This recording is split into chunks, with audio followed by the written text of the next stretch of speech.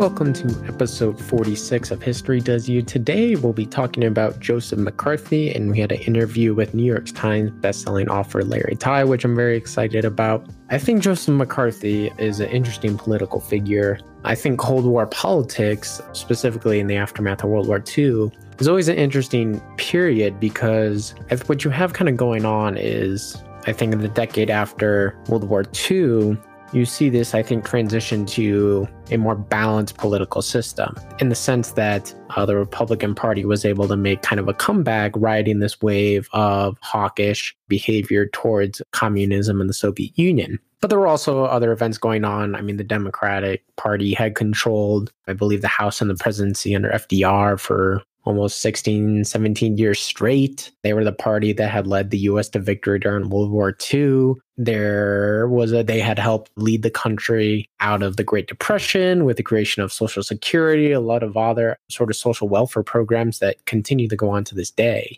So they had that high reputation. But what you also had going on in the aftermath was the rise of the Cold War, the economic recession as a result of kind of the economic downturn after World War II. I think at one point during the war, the unemployment rate got down to like 1.4%, which is, I think, the lowest ever recorded in modern U.S. history, which is kind of crazy. So you had those dynamics going on. And in addition, you also had the Korean War, which was under Harry Truman, a Democrat. So you had, I think, kind of the perfect storm of both even economic, foreign policy, and political downturn that allowed the Republican Party to revive. And what's interesting about the period in particular is that you have one extreme, which is Joseph McCarthy, who is kind of the embodiment of, I think, the type of bully type of politics that kind of continues to exist to this day. And then you have Dwight Eisenhower as president, who is this great statesman here during the Second World War. So in some ways, the Republican Party has always been known or tried to advocate as a big tent party, and in some ways it has. So you had all those dynamics going on. And when we're looking at Joseph McCarthy,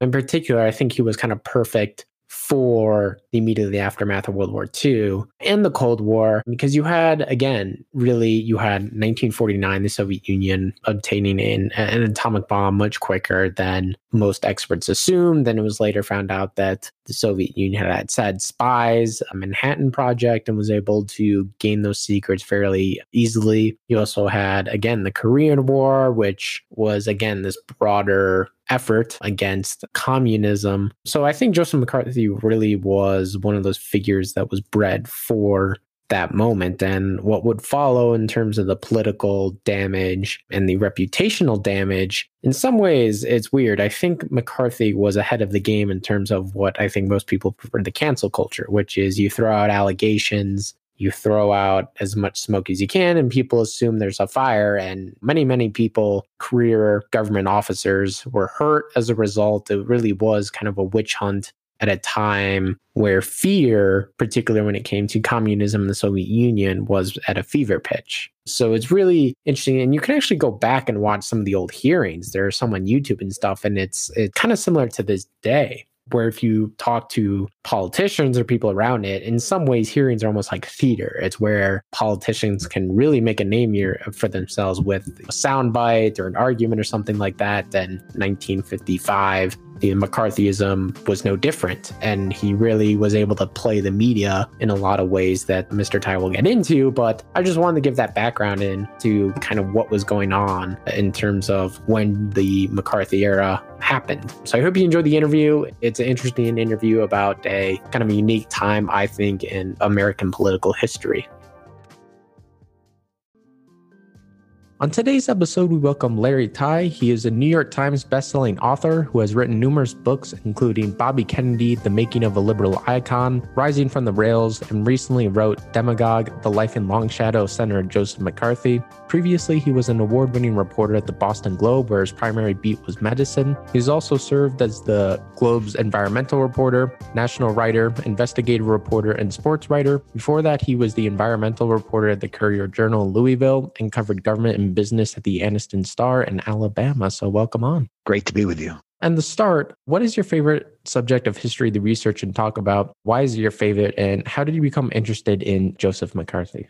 So I'm interested in, more than anything, American history around the 1950s, 60s, era. And I became interested in Joe McCarthy for two reasons. One was because my last book was a biography of Bobby Kennedy, and I could never get out of my head what Bobby's widow, Ethel, had told me about Joe McCarthy, which was that while McCarthy might be a monster to much of America, to the Kennedy family and to Bobby and Ethel, and particularly, he was just plain good fun. And good fun aren't two words I would normally associate with low blow Joe McCarthy. The other thing is that in 2016, I was due to launch a new book, a biography of Barack Obama. I had signed a contract, and I had signed that contract actually a week or two before the 2016 election. And the week after the election, I realized two things. One was that a biography of Barack Obama would have to wait until the end of the era of Donald Trump to understand Obama's true legacy. And the other was that a story about Joe McCarthy, which might otherwise have seemed like a piece of ancient history, suddenly came alive and seemed the story of the moment with Donald Trump in the White House. And what are some of the biggest challenges that you've encountered, either as a journalist or writing these history books? So the biggest challenge is getting original material to make people who didn't know the story of McCarthy be interested in it, but also to interest people who had read the 100 earlier books on McCarthy or the Red Scare. So you want, on the one hand, an original thesis on who this historical figure is, and material that is new and can back up your thesis or help you define the thesis. And in this case, I was lucky and had three things that no previous biographer had ever had. The first was 9,000 pages of recently unveiled transcripts of the hearings that McCarthy held behind closed doors, which showed us a different take on Joe McCarthy. It showed us that when he kicked out the press and kicked out the public, he was Joe McCarthy unhinged. Any pretense of pretending about the rights of the accused went out the window. The other thing it showed us was there was a different Joe McCarthy in the morning and in the afternoon. In the morning, he was stone cold sober, and his questions and his conduct of the hearings reflected that. In the afternoon, after he had his trademark lunch of a hamburger, a raw onion, and lots of whiskey to wash it down, he was anything but sober, and his questions and his conduct of the hearings reflected that. So one set of documents are these recently unveiled hearing transcripts, which nobody had gone through in any great depth. A second was all the personal and professional files that McCarthy's widow left to his alma mater, Marquette University. And for 70 years, biographers had been begging to see them. And for 70 years, the family had said no. And they said no originally to me the same way they had to everybody else. But one day they relented, and his daughter said yes. Why she relented, I have no idea, but the fact that she did, and the fact that I got to see the papers that every biographer had dreamed about seeing all this time, was a nice second stash of material. The third was all of McCarthy's military records and all of his medical records. And the military records showed that he was, in fact, the war hero that he claimed, but that nobody believed. And the medical records showed that he did not die of what the coroner and every journalist in America told us, which was acute hepatitis. He died from being, sadly, an acute drunk. And all of this with those three stashes of papers. If I couldn't write a good book and an original book, then shame on me, because I had extraordinary luck of having access to things nobody had seen before. Yeah, that's all super interesting. Can you just briefly describe McCarthy's life before he really entered politics, maybe some of the things that were driving him towards a political career? Sure. Yeah, an overweening ambition drove him into politics and into the kind of politics that he orchestrated during his long public career. He ran for his first office when he was a law student. He showed at that time that he would do anything to win that office, which was just president of his law school class. He and the other guy running for that office, had both agreed that they would vote for one another, that it was unseemly to vote for themselves. They both kept their word in the first round. When that ended in a dead tie, they had a runoff and McCarthy won by 2 votes. The 2 votes were his opponent's vote for him and his vote for himself. And when his opponent challenged him and said, how could you do that? He said, look, I was telling everybody to vote for the best man and you wouldn't want me to do anything else, would you? And that is normally where the story ends. The truth is that McCarthy ended up defeated opponent, the guy who he had cheated out of the election. He ended up winning his friendship and his lifelong admiration, because when this guy's dad died, McCarthy borrowed a car, borrowed money for gasoline for the car, and went to the funeral. And he was about the only guy from the law school class to show up at the funeral, and that made an impression. So the story with Joe McCarthy was never as simple as his being an evil cheat. He was an evil cheat, but he was also something more. He was a charismatic figure, which is why Ethel and Bobby Kennedy adored him, even though he did all the mean things that he did. How did McCarthy become fixated on communism? Had he previously been super hawkish on communism? And initially, why did he kind of choose to look at the State Department of all government agencies? So that's a good question. And the answer is a single word: opportunism. He was looking for an issue that would take him from being the backbench one-term senator that he looked like he was on the way to becoming. He had tried lots of other issues. And when he showed up in February of 1950 at the most important speech he ever delivered in his life, which was the Lincoln Day dinner, the dinner celebrating the birth of Abraham Lincoln in, as his staff called it, Wheeling, West Virginia, he showed up with 2 speeches in his briefcase, and he wasn't sure which one would have a better shot at making a splash. One was a deadly snoozer of a speech on national housing policy, which is something he actually knew something about. But had he delivered that speech that night, 70 years later, you and I wouldn't be sitting here talking about Joe McCarthy. Instead, he reached deeper into his briefcase. He pulled out a speech where he charged, without any evidence at all, that there were 205 spies at the U.S. State Department. Now, what he held in his hand that night might have been his wife's, actually, he wasn't married then. It might have been his grocery list. It might have been recycled charges from somebody else, but it was anything but the list of 205 spies at the State Department. But it didn't matter. Joe McCarthy loved being able to make a dramatic charge like that. Reporters loved being able to print that there were 205 spies in the State Department. He was often running with an issue that he knew nothing about, with charges that he couldn't back up. But he and the press had a field day for the next 4 years. And as we see in today's world, telling small lies works easily enough that politicians are tempted to tell whoppers of lies. And Joe McCarthy was nothing if not a skilled teller of lies. And kind of throughout these 4 years, how did other Republicans and even President Eisenhower see McCarthy? So Eisenhower and most of his fellow Republicans in the Senate and across the country were shameless enablers of McCarthy. His fellow Republicans, including the Senate Majority Leader, a guy named Robert Taft, understood that McCarthy's charges were made up, but they also understood that they were getting political fuel out of these charges, that they could charge that it was the Democrats who were soft on communism. And so even while they were telling their friends that this was a dangerous demagogue, they were telling the public, go Joe McCarthy. Dwight Eisenhower, from the moment he took office in January 1953, his brother Milton Eisenhower was whispering in Dwight's ear, saying, take on the demagogue. Give up a little of your popularity and bring down this bully.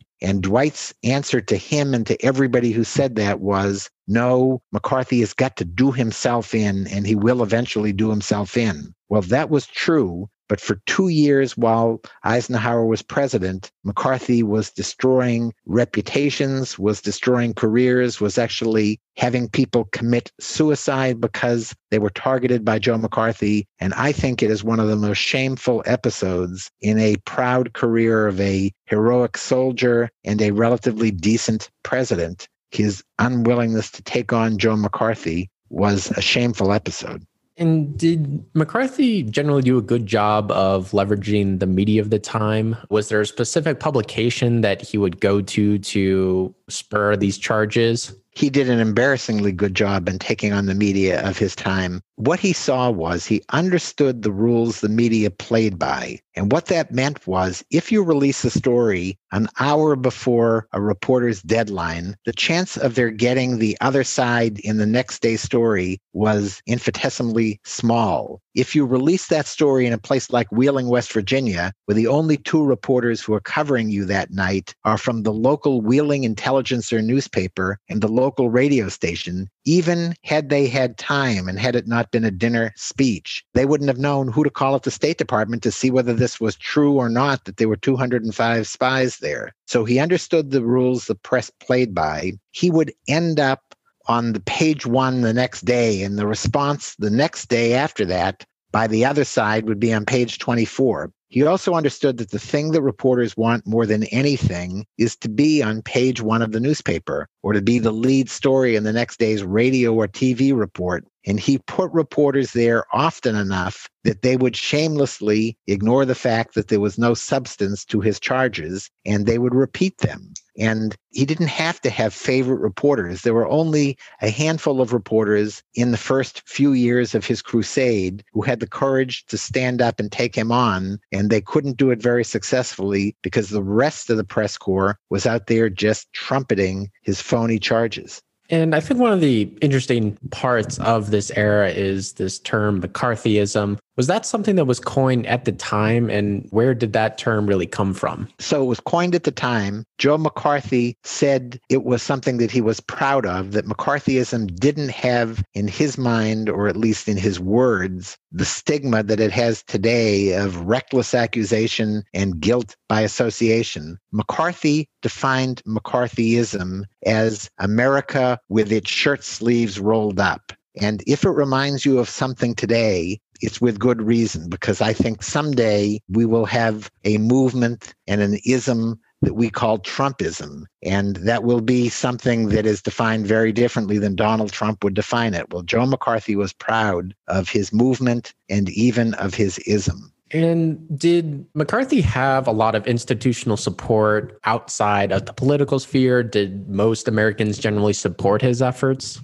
So by the start of 1954, when he took on finally an enemy that was too big to bully, but before he did that, by the start of 1954, the Gallup polls told us that a full 50% of America, 1 in 2 Americans, thought that McCarthy was doing a great job. And to put that in context, Donald Trump has never had anywhere close to 50% of support in the polls during his 4 years of being president. And the only person in all of America in 1954 who had a higher public figure popularity rating than Joe McCarthy was the president, Dwight Eisenhower. And how did McCarthy really approach trying to discredit his critics, either in the press or in the Democratic Party? So what he would do to Democrats who took him on, starting with a famous senator from Maryland named Millard Tydings, is he would go in and support or enlist, in Tydings' case, a Republican to run against him. He found a know-nothing, unknown Republican. He got him backing from McCarthy's financial supporters in Texas, a lot of big oilmen and others. He got him a bag of dirty tricks that McCarthy had coined for his own campaigns over the years. He brought in staffers to run the campaign. He took on the powerful Senator Millard Tydings, and he beat him. And that sent a message to all the rest of the political establishment: take me on at your own risk. Beware of the steamroller. When people in his own party took him on, like a senator who we know today only because of her willingness to take on Joe McCarthy, the only woman in the Senate back then named Margaret Chase Smith from the state of Maine, she and 6 fellow moderate Republicans took on Joe McCarthy. They unveiled on the floor of the Senate what they call their Declaration of Conscience, saying that what McCarthy was doing, his techniques and his results were un-American. Well, McCarthy lashed back, declared that Smith and her 6 fellow Republicans were Snow White and the 6 dwarfs.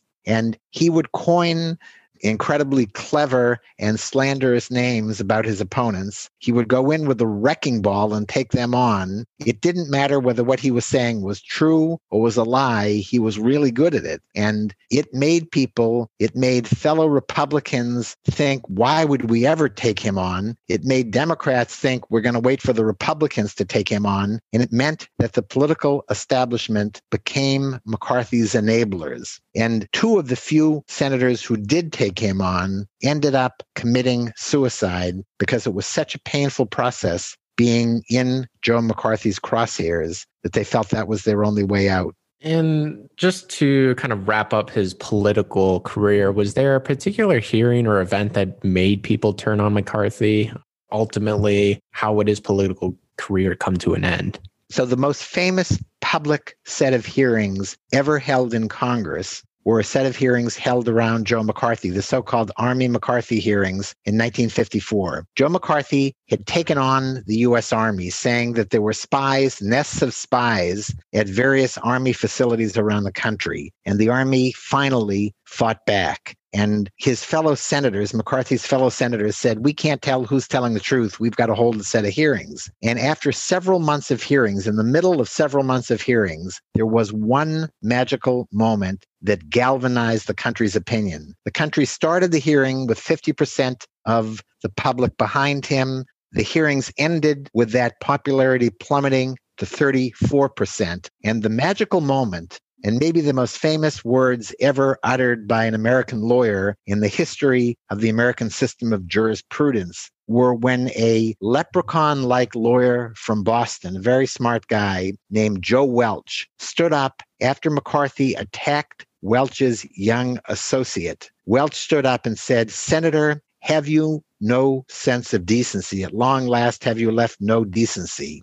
Well, those words, while they looked like a spontaneous defense of his young associate, were something the actor Joe Welch had had in his pocket the entire hearings, knowing that at some moment McCarthy would do something that was so outrageous that it violated any sense of decency. But I think the key was that all of America wanted to know the same thing at that moment. Whether Joe Welch had said it or not, all of America was thinking it and had decided this guy had no sense of decency. And I think, to put it into contemporary terms, that moment was like what happened when Donald Trump's supporters attacked and invaded the Capitol building. It was a magical moment after lots of other things were the buildup. One moment captured the sense of outrageousness that had been building for a long time. And I think that if the election were held the day after that attack on the Capitol, the 70 million votes that Donald Trump got, while a certain base would have continued supporting him the same way 34% of the public continued supporting Joe McCarthy, the numbers would have gone from 70 million down to some other number that I don't know exactly what that would have been. But there is a moment where I think the public in America finally says, in the case of demagogues, enough. And to just wrap up some concluding questions about his impact on American politics, how much of an impact do you think Joseph McCarthy has had on American politics, not just particularly in the era he was in, but also in a lot of the different political eras that followed?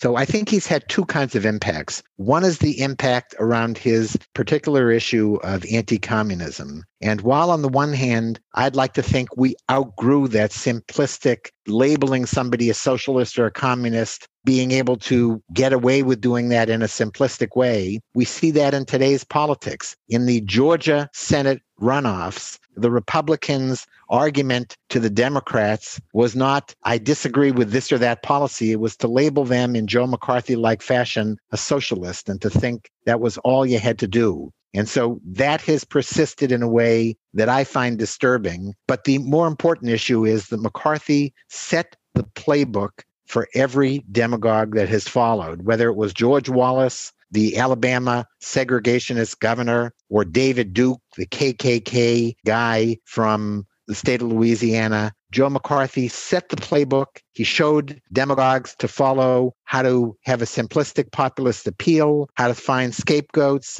how to steamroll his opponents, and how to blame the press when the news was bad. And that is a playbook that Donald Trump, I think, borrowed from day one in taking office. It was a playbook handed from Joe McCarthy's protege, a young lawyer named Roy Cohn, who 50 years later was Donald Trump's tutor, and he handed to Donald Trump the Joe McCarthy playbook, which Trump continues to use to his last days in office. In terms of the context of the Cold War, do you think that allowed McCarthy to do much more damage than he otherwise might have been able to do if those overarching themes hadn't been there?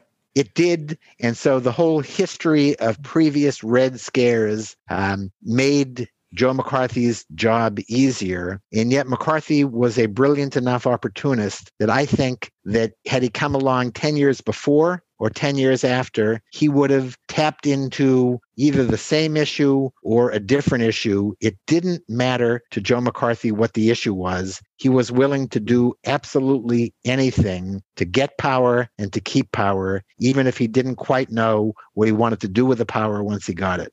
My final question is, besides his impact on American politics, what do you think his overall legacy is? Not just in politics, I would say, but really just in general. So I think while I describe Joe McCarthy and I think he was America's archetypal demagogue, I think my book and his story is ultimately a good news story. And the good news is that give a demagogue enough rope and he or she will hang themselves. And the good news is that while America may continue to much more easily buy into a demagogue or a bully's argument and fuel their rise in electoral politics, America eventually has seen through every one of our demagogues. And once we see through them, we reject them. So I hope you enjoyed that interview about Joseph McCarthy. I know it was a bit of a shorter interview. Again, sometimes you have to deal with the time crunch, but I thought it was a great overview about the McCarthy era and his life. And in a lot of ways, I didn't really, one of the weird things, if you read his book, that he kind of gets into is Joseph McCarthy was kind of a nice guy.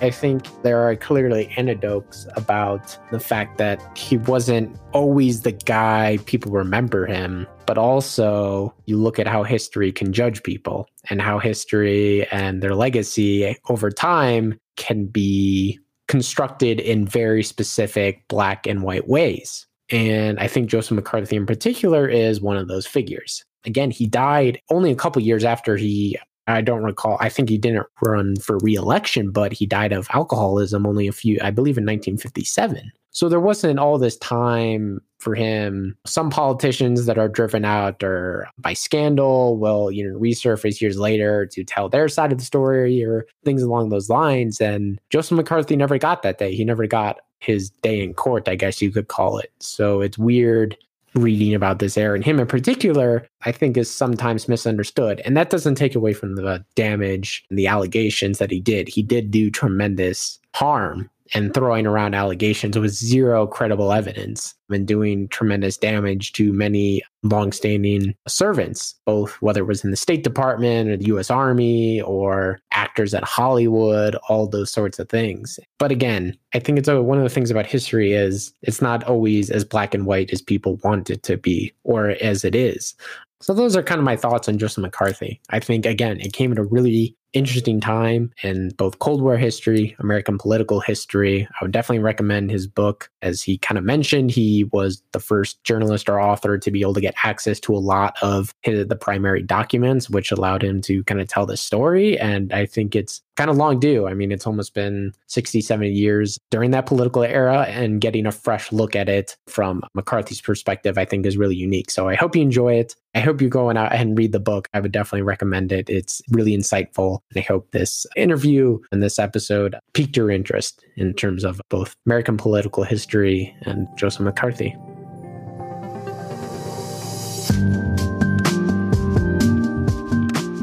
If you have reached this point in the podcast, you are at the end, and thank you for listening all the way through.